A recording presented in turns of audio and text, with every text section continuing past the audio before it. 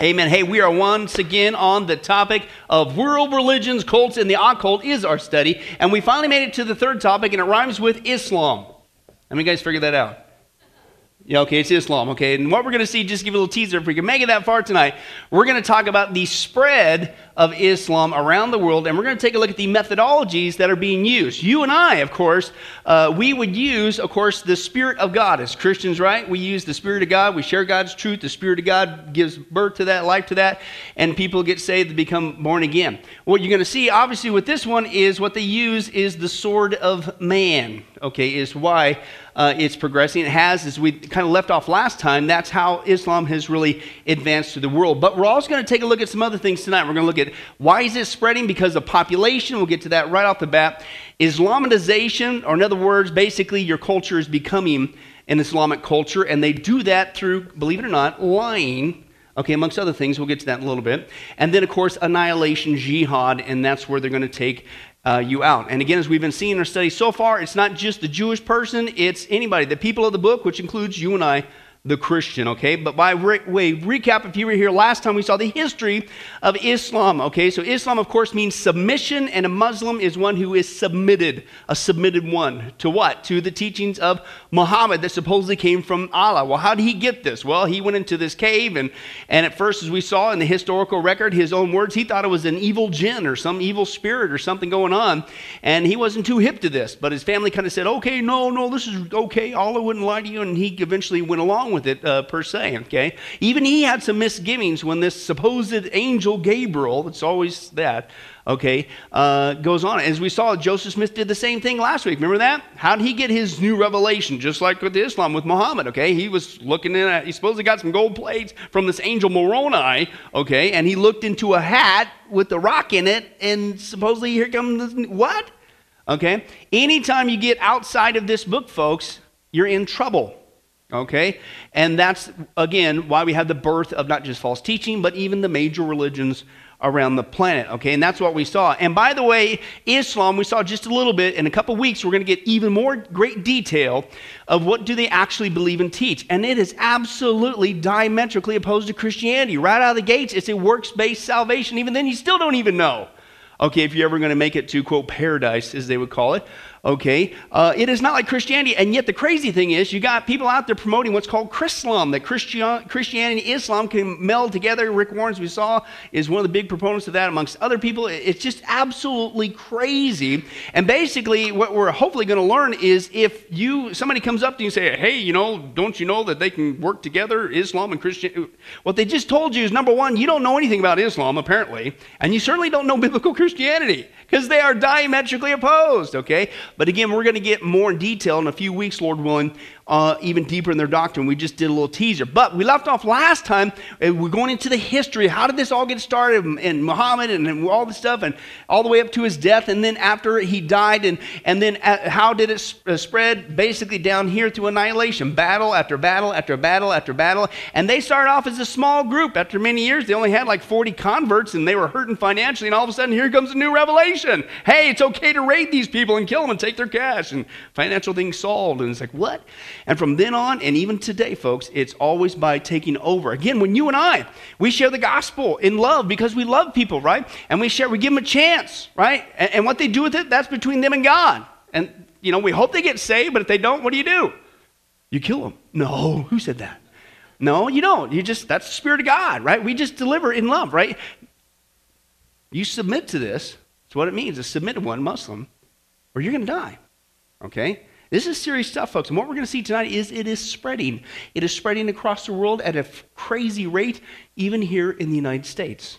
And if you don't think the things that are going on right now in Europe that are starting to make the news isn't going to come here, you're in la-la land, with all due respect. Okay, let's take a look at that tonight. We left off at the middle of the second page there. Today, Islam is the second largest, is your first blank there, the second largest and the fastest growing religion in the world, okay? According to the 2009 CIA World Book Fact, 22.43% of the world population is Muslim, compared to, listen to this, 33.35% of professing Christians. Now, we got to explode that again because in our introduction, we saw that 33+%, okay, is not true. They say Christians, but that figure included non-Christian groups. It included the Catholics. Roman Catholicism is not biblical Christianity. We have a whole chapter on that, Lord willing, coming up.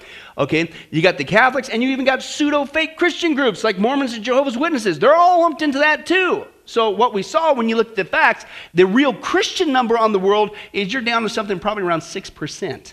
So, you know, because people look at the thing, oh, 33%, we're doing good. No, we're not. Right? And then you start looking at that number. Remember that? And you start seeing phrasing like we see, hey, when the rapture happens, man, there's going to be so many people leaving this planet. Well, I think there'll be quite a few. But when you take a look and you get away from peel away the layers of everybody who claims to be a Christian is a Christian, right? Then you wonder why Jesus said, many go to the broad road, only a few on the narrow. And it's what we see even with the statistics today, even after 2,000 years of sharing the gospel, okay? We're getting fewer and fewer, okay? But let's take a look at some of these statistics. Although Islam was born in Arabia, today most of Islam's adherents are not of Arab descent. Okay, countries like Indonesia, Pakistan, Bangladesh, and India have large Muslim populations. In fact, once again, we're going to take now a look at the first pillar, if you will, of why is Islam spreading so fast? Why is it the second largest and the fastest growing on the planet? And the first one is they take over just by nature of population. Okay, by population. And let's take a look at our first video clip. Now, by the way, got to apologize. I'm not going to keep moving this board frontwards and backwards tonight. I got about 5 video clips, if we make it that far, of information. So if you can't see the video screen here, I know this is going to break a Southern Baptist tradition. And you may not have said this word in your whole existence as a Christian. Move. You're going to have to move. I'm sorry, but we got a lot to cover, so let's get going. According to research, in order for a culture to maintain itself for more than 25 years, there must be a fertility rate of 2.11 children per family. With anything less, the culture will decline. Historically, no culture has ever reversed a 1.9 fertility rate.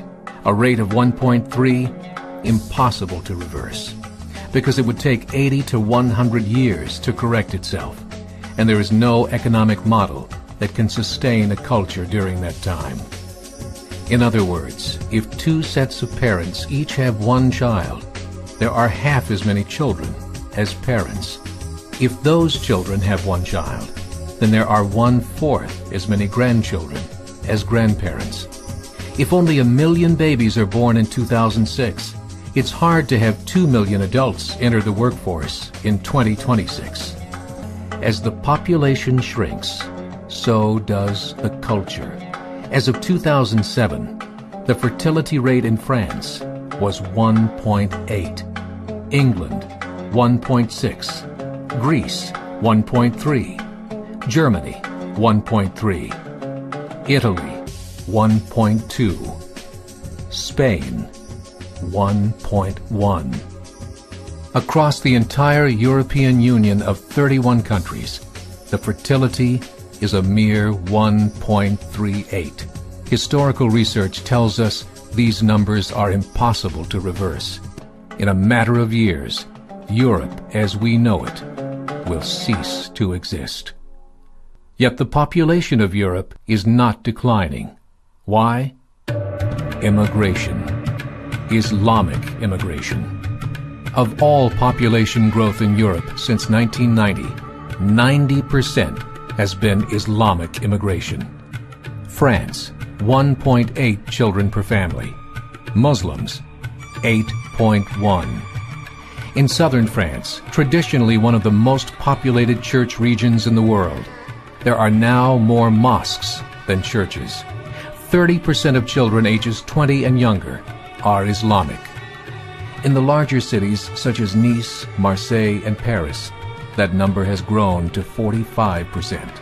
By 2027, 1 in 5 Frenchmen will be Muslim. In just 39 years, France will be an Islamic republic. In the last 30 years, the Muslim population of Great Britain rose from 82,000 to 2.5 million, a 30-fold increase. There are over 1,000 mosques, many of them former churches. In the Netherlands, 50% of all newborns are Muslim, and in only 15 years, half of the population of the Netherlands will be Muslim. In Russia, there are over 23 million Muslims. That's 1 out of 5 Russians. 40% of the entire Russian army will be Islamic in just a few short years. Currently in Belgium, 25% of the population and 50% of all newborns are Muslim. The government of Belgium has stated 1/3 of all European children will be born to Muslim families by 2025, just 17 years away. The German government, the first to talk about this publicly, recently released a statement saying, "The fall in the German population can no longer be stopped. Its downward spiral is no longer reversible. It will be a Muslim state by the year 2050. Muammar al-Gaddafi of Libya said, "There are signs that Allah will grant victory to Islam in Europe, without swords, without guns, without conquest. We don't need terrorists. We don't need homicide bombers. The 50+ million Muslims in Europe will turn it into a Muslim continent within a few decades." There are currently 52 million Muslims in Europe. The German government said that number is expected to double in the next 20 years to 104 million. Closer to home, the numbers tell a similar story. Right now, Canada's fertility rate is 1.6, nearly a full point below what is required to sustain a culture. And Islam is now the fastest growing religion. Between 2001 and 2006, Canada's population increased by 1.6 million, 1.2 of those immigration. In the United States, the current fertility rate of American citizens is 1.6. With the influx of the Latino nations, the rate increases to 2.11, the bare minimum required to sustain a culture. In 1970, there were 100,000 Muslims in America. Today, there are over 9 million. The world is changing. It's time to wake up. 3 years ago, a meeting of 24 Islamic organizations was held in Chicago. The transcripts of that meeting showed in detail their plans to evangelize America through journalism, politics, education, and more. They said, "We must prepare ourselves for the reality that in 30 years, there will be 50 million Muslims living in America. The world that we live in is not the world in which our children and grandchildren will live." The Catholic Church recently reported that Islam has just surpassed their membership numbers. Some studies show that at Islam's current rate of growth, in 5 to 7 years, it will be the dominant religion of the world. As believers, we call upon you to join the effort to share the gospel message with the changing world. This is a call to action. Very sobering. Wow. Men, turn to your wife and say, "Honey," I'm going to get to that in a second. But it's time to turn to your wife and say, "Honey, we got to do something about this terrorism thing." As far as I'm going to say, the rest is up to you. But excuse me, can you believe that? See, most of us miss this point. We think about, it's going to be obvious. No, by sheer, and this is happening all over the world. Okay, now to answer your question, that was 2008 statistics. 2008. Just look today. It went from 9 million here in the United States. It's now up to 12 million. 12 million. Okay, and we're going to get just how deep this really is, okay? But they're taking over literally the planet by nature of population, immigration, birth rates coming in, and their culture is not going to bend to our culture, okay? And we'll get to that in just a second, because we think, they're going to come over here, they're going to, follow the Bill of Rights and Constitution. No, and that's the rub. And we'll get to that hopefully in a little bit. But again, just by way of just sharing with you kind of the challenge that's going on in the church, we're thinking, okay, well, yeah, okay, other than that other thing that, we could increase our own population, all right, tactic. What did he say? This is a call to action. So as Christians, we want to make a difference. If you want to stave this off, because this is really happening to our planet, okay, then we need to what? We need to get out there and we need to call to action, evangelize. We need to get out there and share the gospel. The problem is that's not what we're doing, okay? Even as Southern Baptists, I want to share with you some statistics, and this just came out recently, okay? The Southern Baptists are on record, we have now planted more churches in record. We now have more churches than ever. But did you know the numbers of Southern Baptists has declined? So what does that tell you? I'm not against church planting, but is that the solution? No, you can plant a church, but if they don't emphasize the need to evangelize, what good did you accomplish? And there's a lot of plenty good churches that need to be equipped, and people need to be encouraged to evangelize. So I'm not against it, so don't look at me as some rebel or anti-biblical. No, we need to plant churches. I'm not against that. But even the latest statistics saying we have dumped all these resources and our time and effort into just planting churches, think that's going to fix it, and it's not. If you want to make a difference, it's to save the soul. It's not another building. Okay? So use that in balance. But anyway, let me share some statistics. These are, talk about 2008, when I was in New York, about the same year, 2008, and I came across this Southern Baptist pastor long before I knew God was going to call us here. Okay, and he was speaking at a Southern Baptist Pastors Conference, okay, Bodie Bachman, if you haven't heard of him. Okay, and he shared some sobering statistics about Southern Baptists, and he says currently at that time was about 16 million. Okay, I think right now we're at about 15.5. We're going down the tubes. Okay, now the concern is that Southern Baptists are one of the last vestige of evangelical Christianity. Okay, that's holding on at this point. Okay, but he said what's happening, the current trend, if something doesn't change, if we don't take this serious evangelize, whether it's Islam or whatever, okay, we're going down the tubes. We literally are going out of existence, right? And all we got to do is bide their time. If the Lord should tarry and the rapture doesn't occur, okay, we are going to go out of existence. He says right now, at the rate of decline in the Southern Baptist Church, okay, with all the things that we're doing, okay, we're spending like 1.2 billion, not million, every year on missions.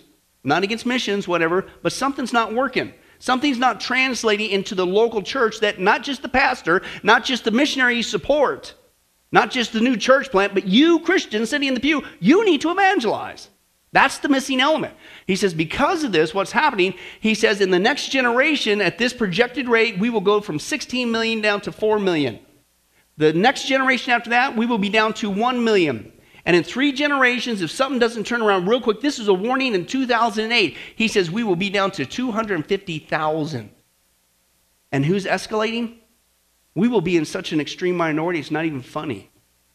Now, other fake Christianity will still be out there, but who's going to be sharing the gospel? Who's going to be left?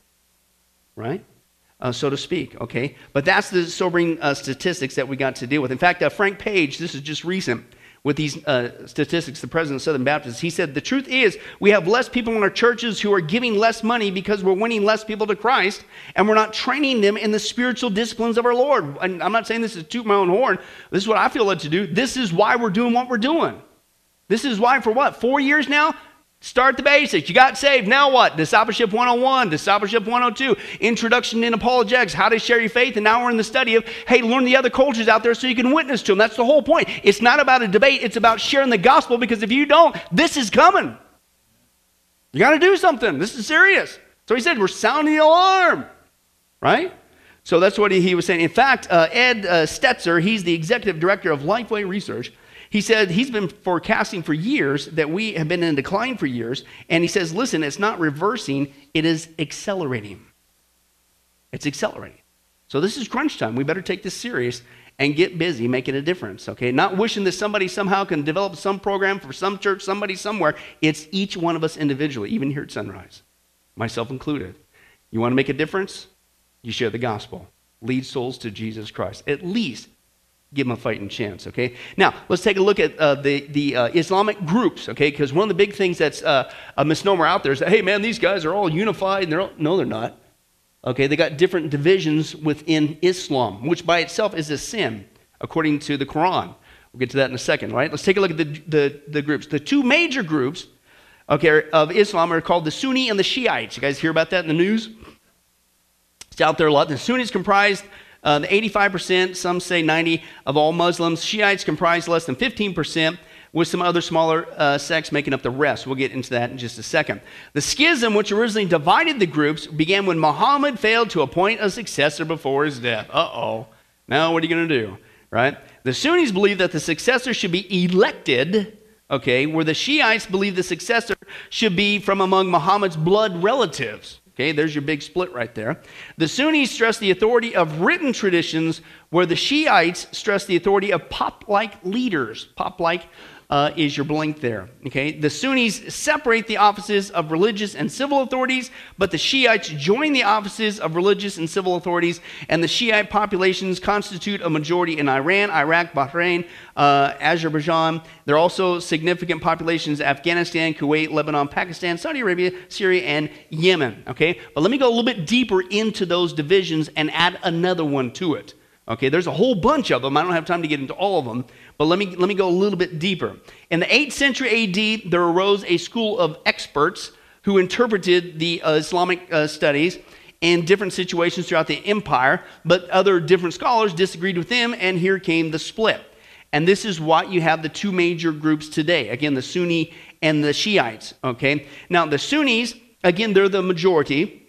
They emphasize the power and sovereignty of Allah and his right to do whatever the world he wants to do with his creation. Strict determination is taught. Again, Islam, to submit, a Muslim is a submitted one. Its rulership is through what's called a caliphate. If you've seen that in the news, okay, a caliphate, okay, is what they use, and that's the office of the Muslim ruler who's considered the successor of Muhammad, not through the bloodline. Remember, that's the major difference. This is just a hereditary thing, right? So he's called the caliphate. Now, the Shiites, okay, the Shiites, they split with them over the issue of the successor, and of course, they believe it's supposed to be a blood relative. But listen to this. The split occurred after the careful, loving vote that they all had after a logical discussion. Oh, I'm sorry, read wrong translation. After the assassination of the fourth caliph in 661, right? So even then, you kill. Of course, I don't know if they had the guns back then, but that makes a neat noise for a bow and arrow. I don't know, whatever they use, sword. But Shiites believe that the successor to Muhammad should have been Ali, his son-in-law, and that subsequent successor should have been through his lineage to his wife Fatima. Shiitism is broken into three main sects, and Shiite theology includes a doctrine known as the five supports: the divine unity, prophecy, resurrection of the soul and body at the judgment, and the imamate and justice. Now, let's focus on this imamate because it's another big term that's used in the media. We don't realize what's going on. The imam. Have you ever heard that? The Islam or Muslim imam. What's an imam? Well, that's what this teaching is. Imam in Shiite traditions is the political and religious leader of the Shiite sect. This person, listen to this, possesses great power, supposedly, and influence, and according to Shiite doctrine, the imam must be a biological successor of Ali, a blood relative, and imam is also, listen, sinless and infallible. Does anybody else have that kind of a pop-like leader? Oh, that's right, rhymes with the Pope, whoever said that. And but yeah, that's the same thing. They believe he's the vicar of Christ in place of Christ, and then whatever he says is just as good as the Bible. Right? Well, again, we'll get to that, Lord willing, with Catholicism. So if you will, when you see imam, that is literally their Pope-like leader. But it goes even further than that. The imam, okay, is not only supposedly sinless and infallible on all matters of Islamic doctrine, so whatever he says goes, and he will supposedly intercede for the Muslims in the afterlife. Think there's a little bit of control with that? Think you better submit to that guy when he says? A little leverage? Okay. Sufis. Now that's another smaller group. I wanted to add this one because we talked about the Sunnis and the Shiites. Now we got the Sufis. Okay. And these are the people that are on the coast and they're, no, that's surfers, Don. Thank you for paying attention. These are the Sufis. Okay. And this is a mystical group. Okay. To give you a vernacular, it's kind of like the charismatics in the church today. Oh, it's about experience. Okay, with some of that stuff. A mystical tradition where followers seek inner mystical knowledge. Okay, and the Sufi mystic must follow a path of deprivation and meditation.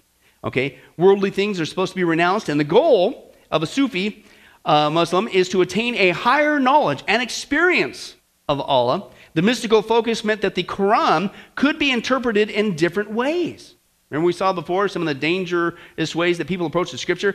I think that 153 fish in the net there really symbolizes the 1 plus the 5 is 6, with the 3 times 3 is really 666, the mark of the beast, and the net represents humanity. No, it's 153 fish. There's a bunch. It's a big catch.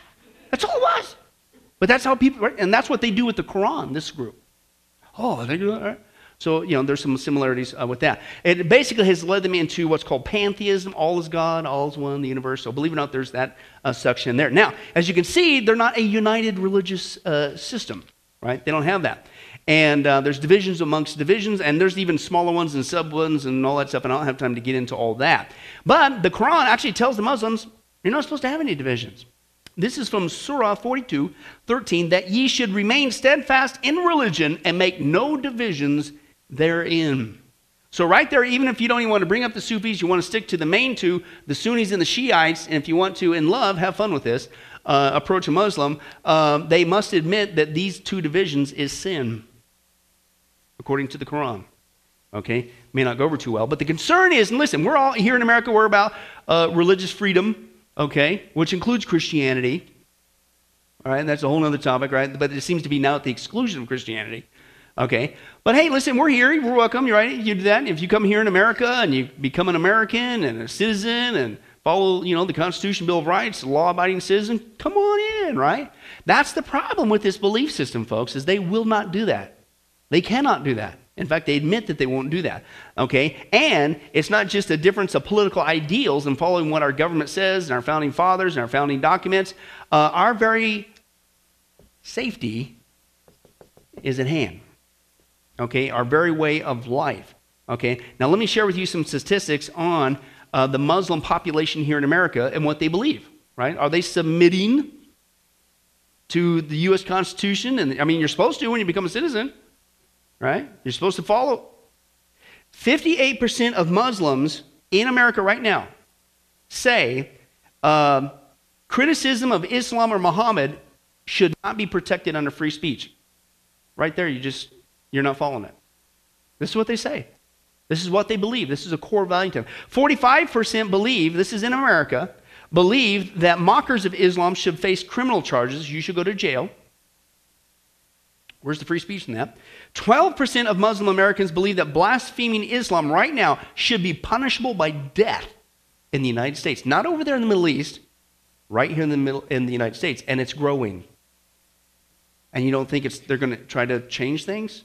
You're fooling yourself. Okay? 43% of Muslim Americans believe that people of other faiths have no right to evangelize, so to criminalize that. Okay, and 32% of Muslim Americans believe that Sharia law should be, this is almost half, at least that would admit, I personally think it's higher if you're going to be a true Muslim. I don't agree with it, right? But that half believe that Sharia law should be the supreme law of the land, which means this is the law that needs to be followed here in the United States. Now, what is that law? We'll get to that in just a second. But I want to show you how they're literally not just coming over here, but they're literally changing town from town to town, turning them into Islamic communities. One of the biggest ones that the news is just starting to pick up on, okay, at least admit, it's been for a while, is in Dearborn, Michigan. Watch what's happening over there. Let's take a look. Dearborn, Michigan is called the Arabic capital of North America. Almost 50% of the city is Muslim. They control the city council, and the police chief is also Muslim. So where are you from? Iraq. I'm from Lebanon. Palestine. Where are you from? Yemen. Yemen. From Yemen. Got to be careful of the drone strikes. What do you think about all the Muslims here in Dearborn? They're bad. They're not friendly. They don't speak to you. Do you miss the deserts? Pretty cold here. It is very cold, but with us, we've been here a long time. What do you do for a living? Middle East financial services.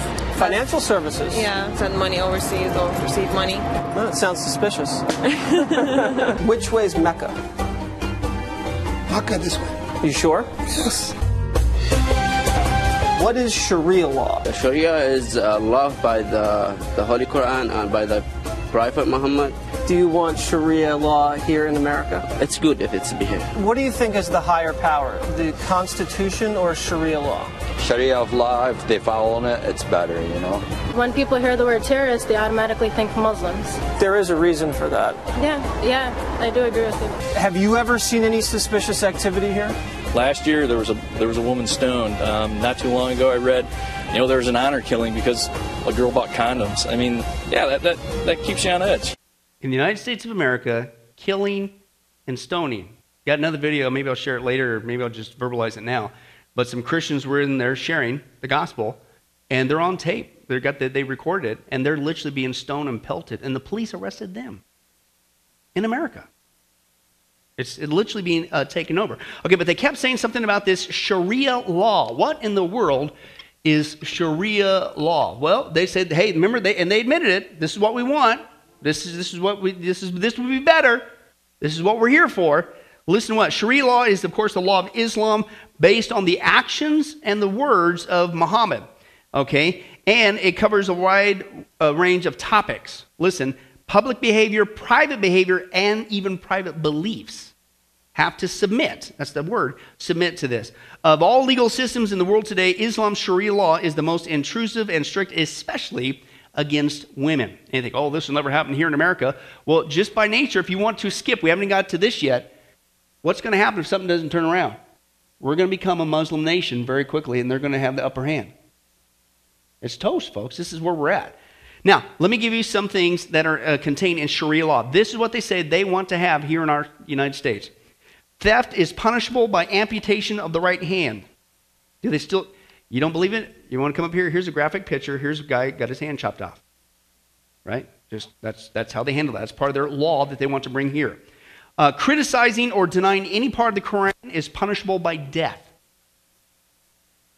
Criticizing, denying Muhammad as the prophet is punishable by death. Criticizing or denying Allah is punishable by death. Does this sound like a nice law? No. A Muslim who becomes a non-Muslim is punishable by death. Had a guy was at one of my internships in Sacramento in Bible College. Actually met a guy who, his name, it was kind of cool. He had a ministry called Intense Ministry, is play on words, Intense, and he built, his name is Paul, Christian. He built tents, big, huge tents, like big circus tents, and he'd give them to churches that want to do evangelistic events, all for free. It was a really cool ministry, so I was helping him with that. Anyway, so he had a Muslim guy living with him, and I forget his name, but he was living with him because he was on the run, because his family in Sacramento tried to kill him. He became a Christian. Okay, he came home, he was excited, began to share with his wife, and the several family members who were living there. They literally, what they did was he told them, they got all mad, they literally stabbed him in the stomach. They stabbed him, tried to kill him right there on the spot. He went to the hospital, survived. By the time he got out, they had liquidated his account, and basically he was fled for his life, and he was staying with this Paul guy. This really happens, folks, even in the United States of America. This is the law that they want to bring. A non-Muslim who leads a Muslim away from Islam, punishable by death. So if you lead somebody to Christ, you die. Okay, a non-Muslim man who marries a Muslim woman, okay, is punishable by death. You can't marry their kind. A man can marry an infant girl and consummate the marriage when she is 9 years old. Where'd that come from? What did Muhammad do? We saw last week. That's part of his history.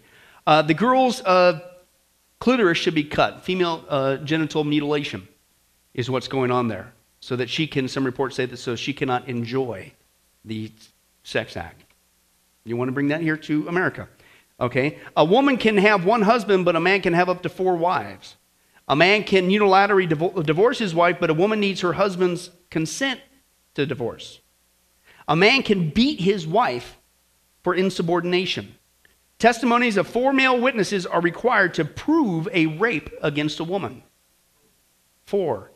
A woman who has been raped cannot testify in court against her rapists. A woman's testimony in court, allowed only in property cases, carries only half the weight of a man's. A female heir inherits half of what a male inherits, and a woman cannot, this is in the news if you look for it, a woman cannot drive a car as it leads to fitna, which means upheaval. You want that here? A woman cannot speak alone to a man who is not her husband or relative. Meat to be eaten must come from animals that have been sacrificed to Allah, and Muslims engage in what is called takaya. Yeah, I don't know how that's the correct pronunciation, but that is lying to non-Muslims to advance Islam. And you're going, well, you got to be kidding me. Are you serious? They would lie to our face on purpose, and their religion says it's okay. I mean, there wouldn't be people in the public eye right now who's lying to us to our face, and they're really advancing the cause of, maybe in a couple of weeks we'll get to that. But let's take a look at this teaching called Tikaya, however you pronounce that. But you can check it out yourself, folks, and this is really what is taught. Muslims are taught to deceive the kafar, that's you and I, the non-Muslim, about their true beliefs in order to defend the cause of Islam and jihad. Okay, Muslims will attempt to disassociate Islam from terrorist acts in order to win sympathy and public opinion, especially in countries where they are outnumbered by non-Muslims. So this is how you make it until you get the population to supersede. You lie. Oh, no, we're not really a part of the terrorist. How many guys heard that on the news? Well, they must be telling the truth. Believe it or not, in their religion, that's what they're encouraged to do. Lie through your teeth. It's perfectly okay. No big deal, apparently, with Allah, to advance Islam. Okay?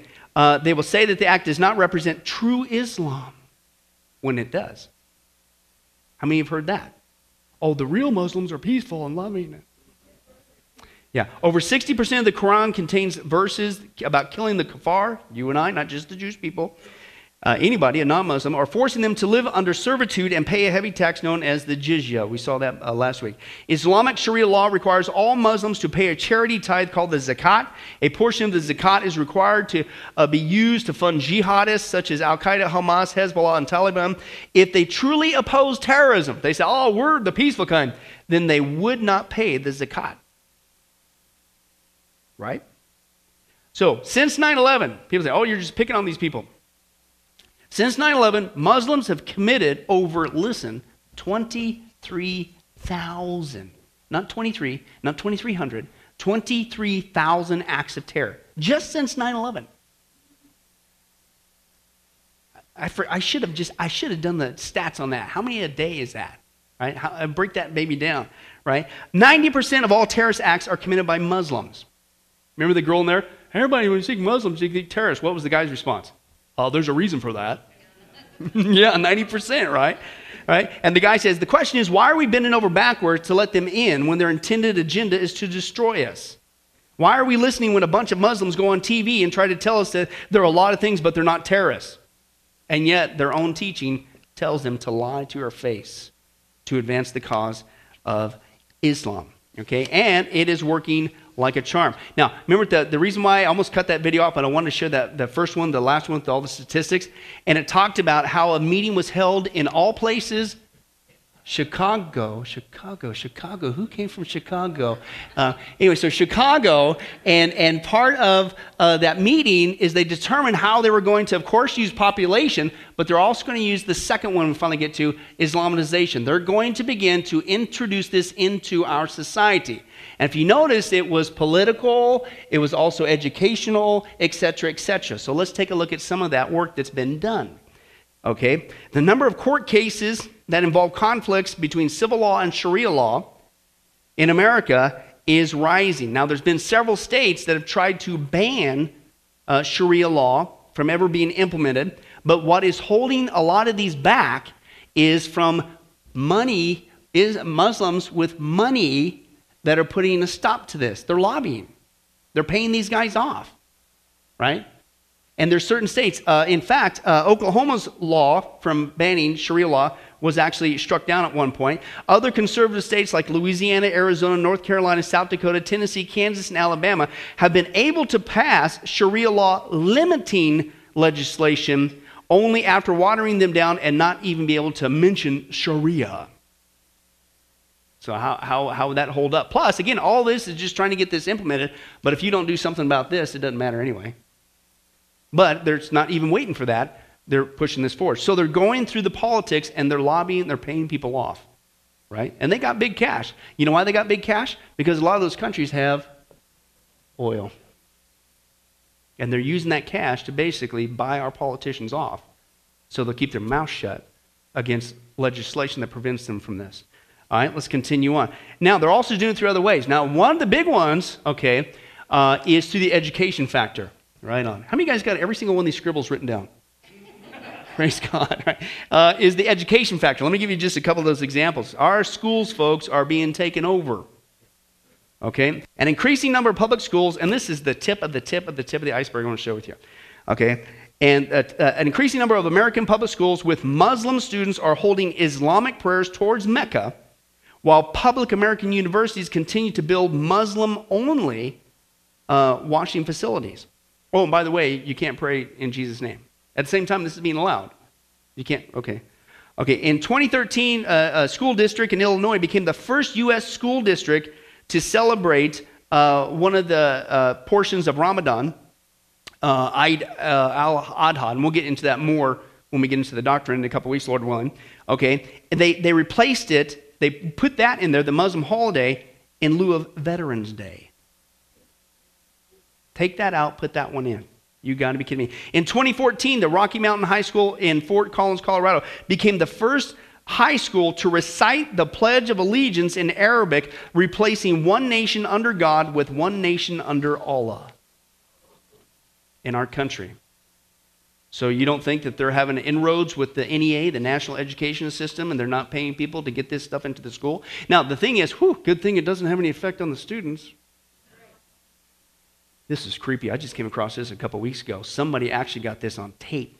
This is at a major university here in the United States. Listen to this girl, and you tell me if Islam and wanting to kill the infidel here in America, if they wouldn't do it. This is from a girl. Watch this. Yes. Good evening. I just wanted to say thank you for coming to campus tonight and presenting your point of view. It's always valuable to have two sets of views going on at the same time. Very useful. My name is Jumana Imad Musa Ahmed Al-Bahri, and I'm a student here at UCSD. I was reading your literature. I found that much more interesting than the talk. And I found some interesting things about the MSA, which is an organization that's very active on campus, and it is hosting our annual Hitler Youth Week. You should come out to those events. If you could clarify the connection between the MSA and jihad terrorist networks, because last I checked, we had to do our own fundraising, and we never get help from anyone. So if you could clarify the connection between UCSD's MSA, or if you don't have such information, if you could connect other MSAs on UCs, because the connection wasn't too clear in the pamphlet. Just if you could clarify. Okay. Will you condemn Hamas here and now? I'm sorry, what? Will you condemn Hamas? Would I condemn Hamas? As a terrorist genocidal organization. Are you asking me to put myself on a cross? So you won't. I actually have had this experience many times. You didn't read the pamphlet because the pamphlet is chapter and verse. The main connection is that the MSA is part of the Muslim Brotherhood Network as revealed in the documents. I don't think you understood what I meant by that. I meant if I say something, I'm sure that I will be arrested for reasons of Homeland Security. So if you could please just answer my question. If you condemn Hamas, Homeland Security will arrest you. If I support Hamas, because your question forces me to condemn Hamas. If I support Hamas, I look really bad. If you won't condemn Hamas, obviously you support it. Case closed. I have had this experience, I had this experience at UC Santa Barbara where there were 50 members of the Muslim Students Association sitting right in the rows there. And throughout my hour talk, I kept asking them, will you condemn Hezbollah and Hamas? And none of them would. And then when the question period came, the president of the Muslim Students Association was the first person to ask questions. And I said, before you start, will you condemn Hezbollah? And he said, well, that question is too complicated for a yes-no answer. So I said, okay, I'll put it to you this way. I'm a Jew. The head of Hezbollah has said that he hopes that we will gather in Israel so he doesn't have to hunt us down globally. For it or against it? For it. Thank you. Thank you for coming and showing everybody what's here. and you're wearing a terrorist neckerchief. In America. In our schools. But good thing this has no effect on the kids. No, they know exactly what they're doing. Population and Islamization, introducing this into your country, paying people off in the politics, also in the educational system. Okay, but let me give you some other examples. In 1996, Bill Clinton became the first U.S. president to hold the Eid al-Fitr dinner at the White House to celebrate the end of Ramadan. That's what that part's about. And that includes 6 takbirs, raising the hands and shouting Allahu Akbar and declaring that Allah is greatest. So it's been going on. Think somebody contributed to his fund? Maybe? A little?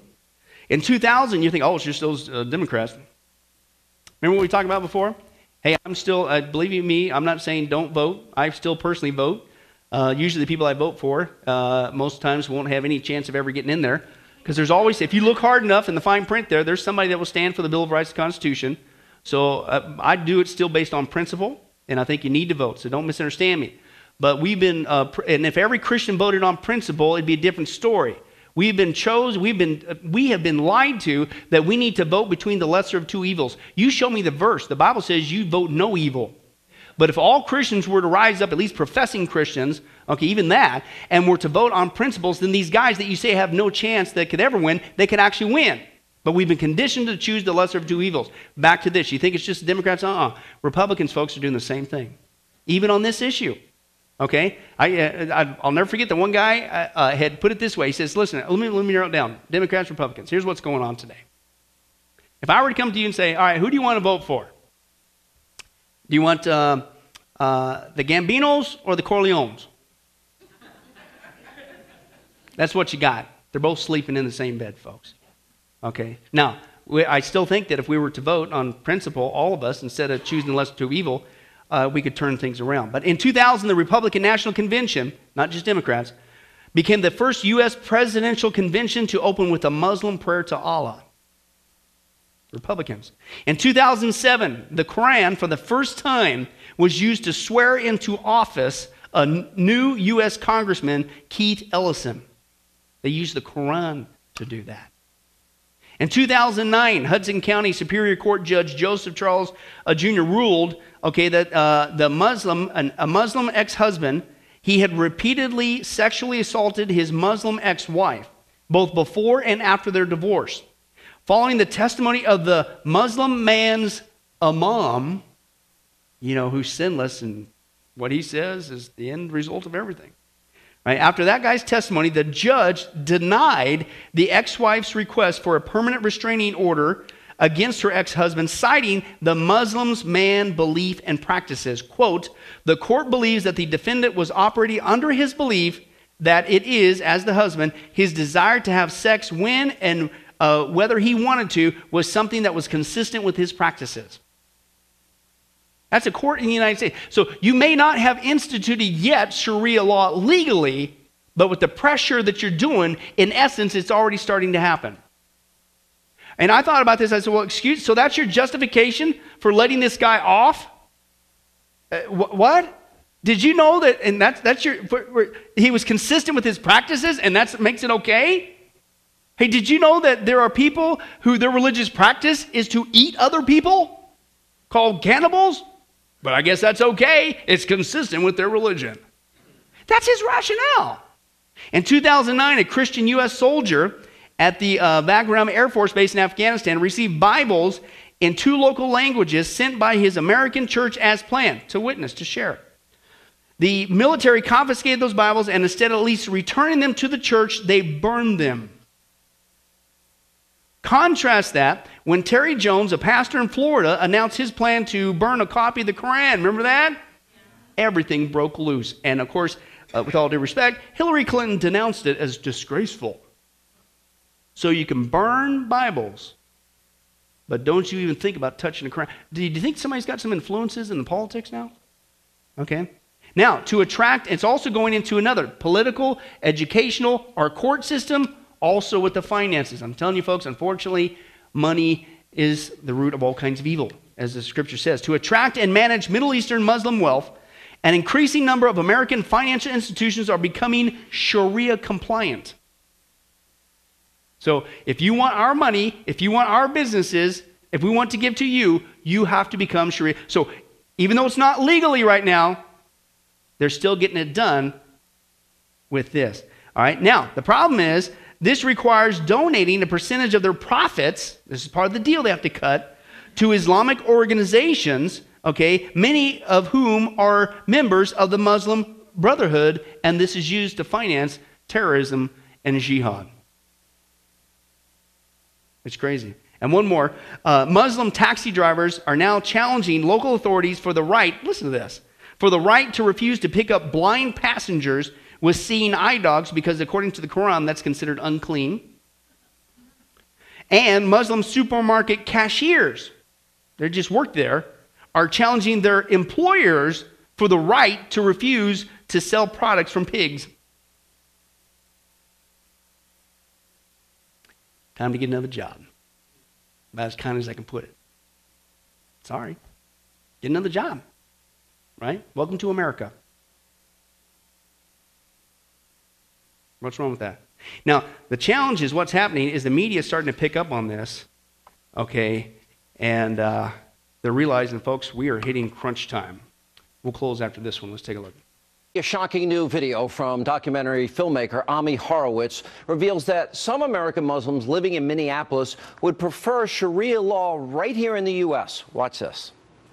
Do you feel more comfortable living under American law, or do you feel more comfortable living under Sharia law? Sharia law. I'm a Muslim. I prefer Sharia law. Sharia law, yes. You prefer Sharia law over American law? Of course, yeah. Of course, yeah. And do you find most of your friends feel the same way? Yeah, of course. If you're Muslim, yeah. Joining me now, Fox News contributor Ami Horowitz is with us. Okay, tell us the circumstances under which you got this video. Well, the sort of the genesis of it was I spent a lot of time doing these videos all across the world, and whenever I'm in Europe, I marvel at the fact that there's such a lack of integration between in the Muslim community all across Europe, in France and London.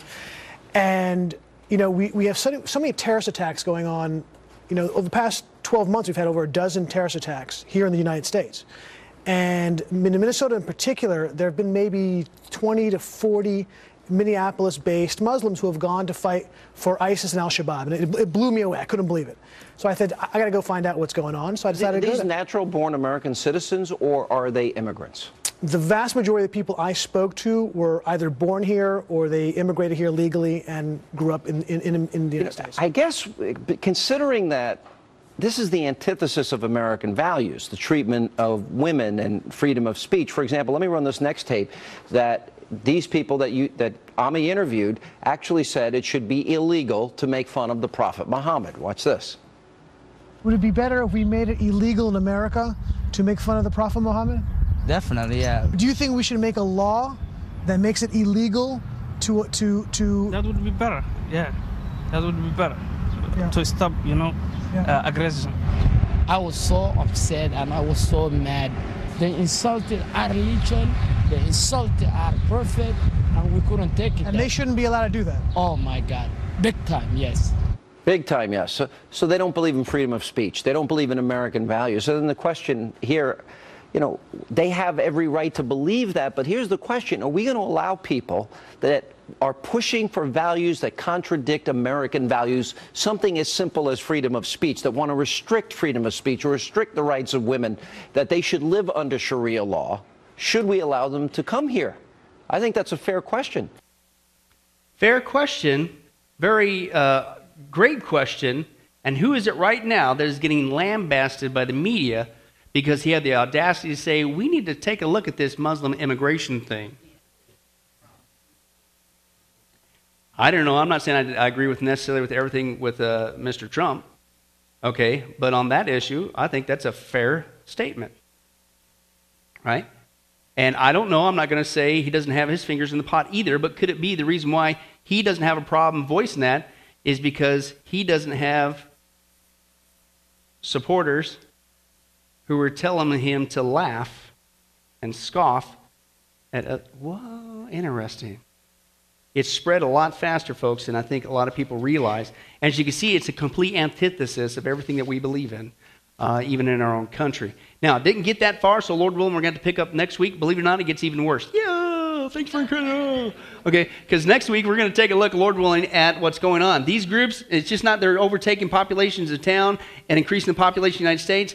They are developing what are called cell groups, and it's, even as Hannity just admitted, some people are already being recruited here in the United States to go join ISIS. And if you don't think at some point, if the order was given, do that same thing here in the United States, you're living in, once again, la-la land. But Lord willing, we'll take a look at that, as well as, Lord willing, we'll take a look at a lot of other stuff that's coming down the pike of this. But as we get equipped, and again, what's the answer? I know what we need to do is eye for an eye, tooth for a tooth. We need to use the sword of man like they do. No. What's the solution, folks? Whether it's Islam, whether it's Jehovah's Witnesses, whoever it is, they need Jesus. You want to stop somebody from doing a jihad on you? You want to stop somebody from killing you? Make them a Christian, which only God can, but share the gospel. Christian's not going to do that. A real Christian. That's the solution. Until we get back to that, we're in a heap of trouble. Amen? Well, hi, this is Pastor Billy Crone of Sunrise Baptist Church and Get a Life Ministries, and I hope you enjoyed today's study. But in closing, before you go, let me ask you one final question. If you were to die today, are you sure that you go to heaven and not hell? You see, here's the problem. The Bible says that nobody automatically gets to go to heaven. And that's because God is holy and we are not. The Bible says that the wages of our sin or our unholiness or the wrong things that we have done have separated us from God. And the wages of our sin or unholiness means that we deserve to die and receive God's judgment to go to hell and not heaven. In other words, we're disqualified for heaven.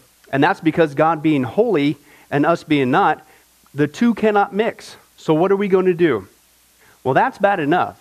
The other problem is we don't even want to admit this dilemma, even though God already knows it all. And so out of love, God gave us something called the Ten Commandments to show us that we're really disqualified for heaven. We're not holy. We're not perfect like Him. Let's take a look at just a few of those here today. The Bible says, the Ten Commandments says, you shall not bear false witness. That means lying.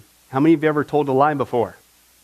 Well, those of you who didn't raise your hand, you just did. Okay, let's be honest, folks. Let's not tell another lie. We've all lied. Well, believe it or not, that disqualifies you for heaven. That's how holy God is. He is the truth. He does not lie. And so that makes us a liar. Another of the Ten Commandments says, you shall not steal. Okay? How many of you have ever taken anything without permission? Well, all of our hands should have went up at that one. We've already said we're a bunch of liars. Okay, well, we've all done that. And it doesn't have to be a bank. It could be a pencil in the third grade. That means that we're a thief. Okay? The Bible says that God is so holy, even His name is holy. And that's why one of the Ten Commandments says, you shall not use the Lord's name in vain. Hey, folks, isn't it ironic how now the blessed name of Jesus Christ, the Bible says there's no other name under heaven by which men might be saved, Jesus Christ, has now become a cuss word? Folks, the Bible says that's the sin of blasphemy, okay? And folks, let's be honest. We've used God's name in vain before. The Bible also says in the Ten Commandments, you shall not commit adultery. And Jesus takes the standard even higher. He says, listen, it's not just physical adultery. He says, surely I tell you that if you look at another person with lust in your eye, you've committed adultery in your heart. God looks at the heart. One more out of the Ten Commandments says, you shall not murder. And you might say, well, hey, I haven't done that one. Really? The Bible says that the sin of hatred is akin to the sin of murder. You, in other words, in your heart, wish they were dead. You pulled the trigger, if you will, in your own heart. And the Bible says God sees that, and it's just as bad. He knows the mind, He knows the hearts, the thoughts, and the intents that we have. Folks, that's just 5 out of the 10 commandments. How you doing? Not very well. None of us can keep them. They're God's x-ray to show us that we're disqualified. And so when, not if, your time comes, because we're all marching towards the grave at different speeds, you're going to have to stand before God. And you're going to have to say who you really are. He already knows. Hey, God, let me into heaven. I'm a liar. I'm a thief. I'm a blasphemer, adulterer, and a murderer. Folks, the Bible is clear. Such people as these will not inherit the kingdom of heaven. That's the problem. Here's the good news. God so loved the world that he sent his one and only begotten Son, Jesus Christ, that whoever believes in him, what he did on the cross on our behalf, that we will not perish, we will not go to hell, but he will give us the gift of eternal life. Jesus died on the cross to forgive us of all of our sins.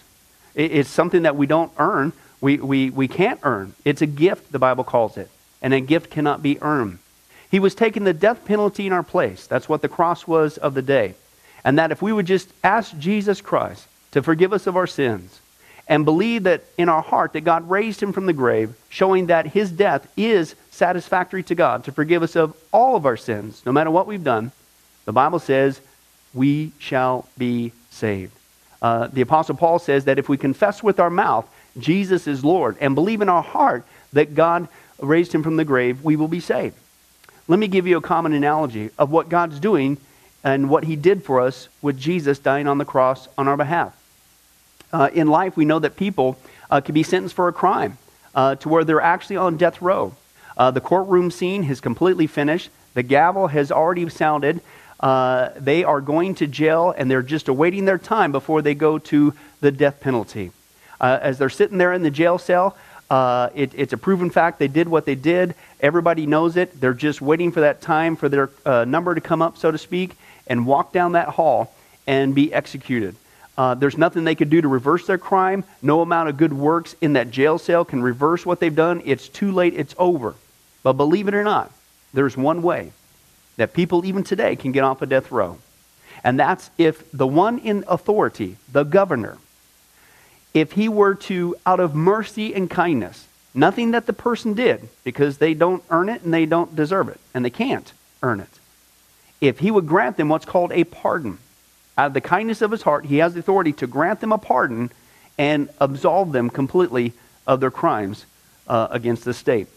And did you know that there's actually been people that this has happened to, that the governor, out of mercy, has granted them a pardon as a gift, and they've gone down to the jail cell and handed that person, extended it through the bars, here, I'm granting you a pardon. If you would just receive it, you can go free right now. And did you know that there's actually been people who've said, no, I don't want your pardon. And so what happened is, of their own doing, even though they had a way out, they still had to go to the death penalty. Folks, can I tell you something? That's what God did for us with Jesus dying on the cross. He sent his Son to take the death penalty in our place. God has the authority to grant us through Jesus a complete pardon. And every day that you're still alive, God is extending to you spiritually this pardon.